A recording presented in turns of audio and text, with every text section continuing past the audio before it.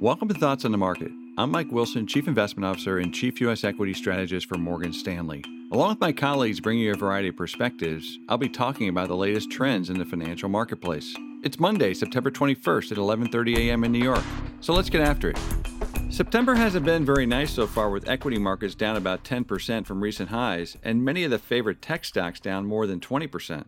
Part of this recent correction is simply due to the run-up we saw in August, driven by speculation from inexperienced retail investors. Therefore, a better way to think about it is that we're just back to where we were prior to that move higher that probably shouldn't have happened in the first place. Furthermore, bull markets experience corrections along the way, and that's exactly what's going on now in our view. That's not to say such corrections can't shake investor confidence, especially when they happen so quickly and are surrounded by emotionally charged events like a global pandemic, a recession, and a presidential election.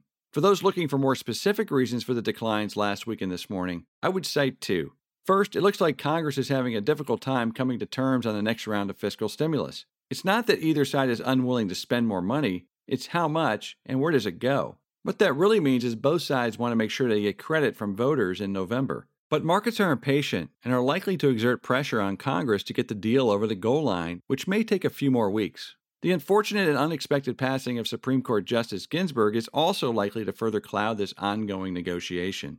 Second is the Fed. When the recession hit back in March, the Fed reacted swiftly and decisively. Never before has the Fed moved so aggressively to shore up financial markets to ensure capital could flow where it was needed the most. They have stood tall in support of whatever Congress decides to spend to support the economy during this pandemic. However, in the past few months, the Fed has changed its strategy in terms of exactly how it will support the recovery going forward, and that has come as a bit of a surprise to markets. More specifically, the Fed's commitment to keeping short-term interest rates near zero for as far as the eye can see is clear. They have moved to what is called an average inflation targeting regime.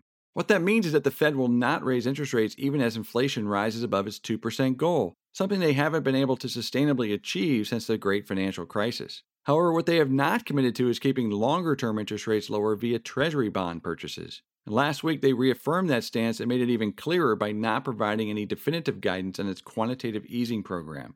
Why does this matter?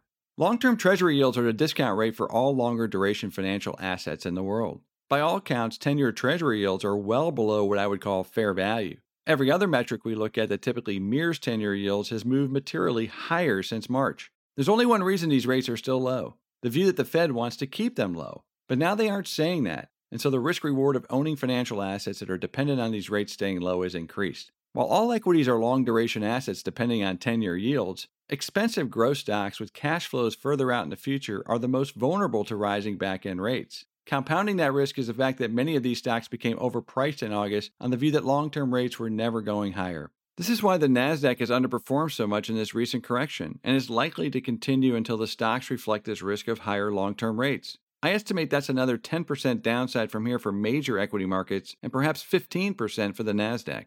Ultimately, this will be a buying opportunity for those who have cash, or those who missed the first powerful leg of this new bull market. We continue to focus on those companies that can deliver better than expected earnings growth next year. This includes a mix of companies most levered to the reopening of the economy and a select group of growth stocks once they better reflect the risk of higher rates. Thanks for listening. If you enjoy Thoughts on the Market, please take a moment to rate and review us on the Apple Podcast app. It helps more people to find the show. The preceding content is informational only and based on information available when created.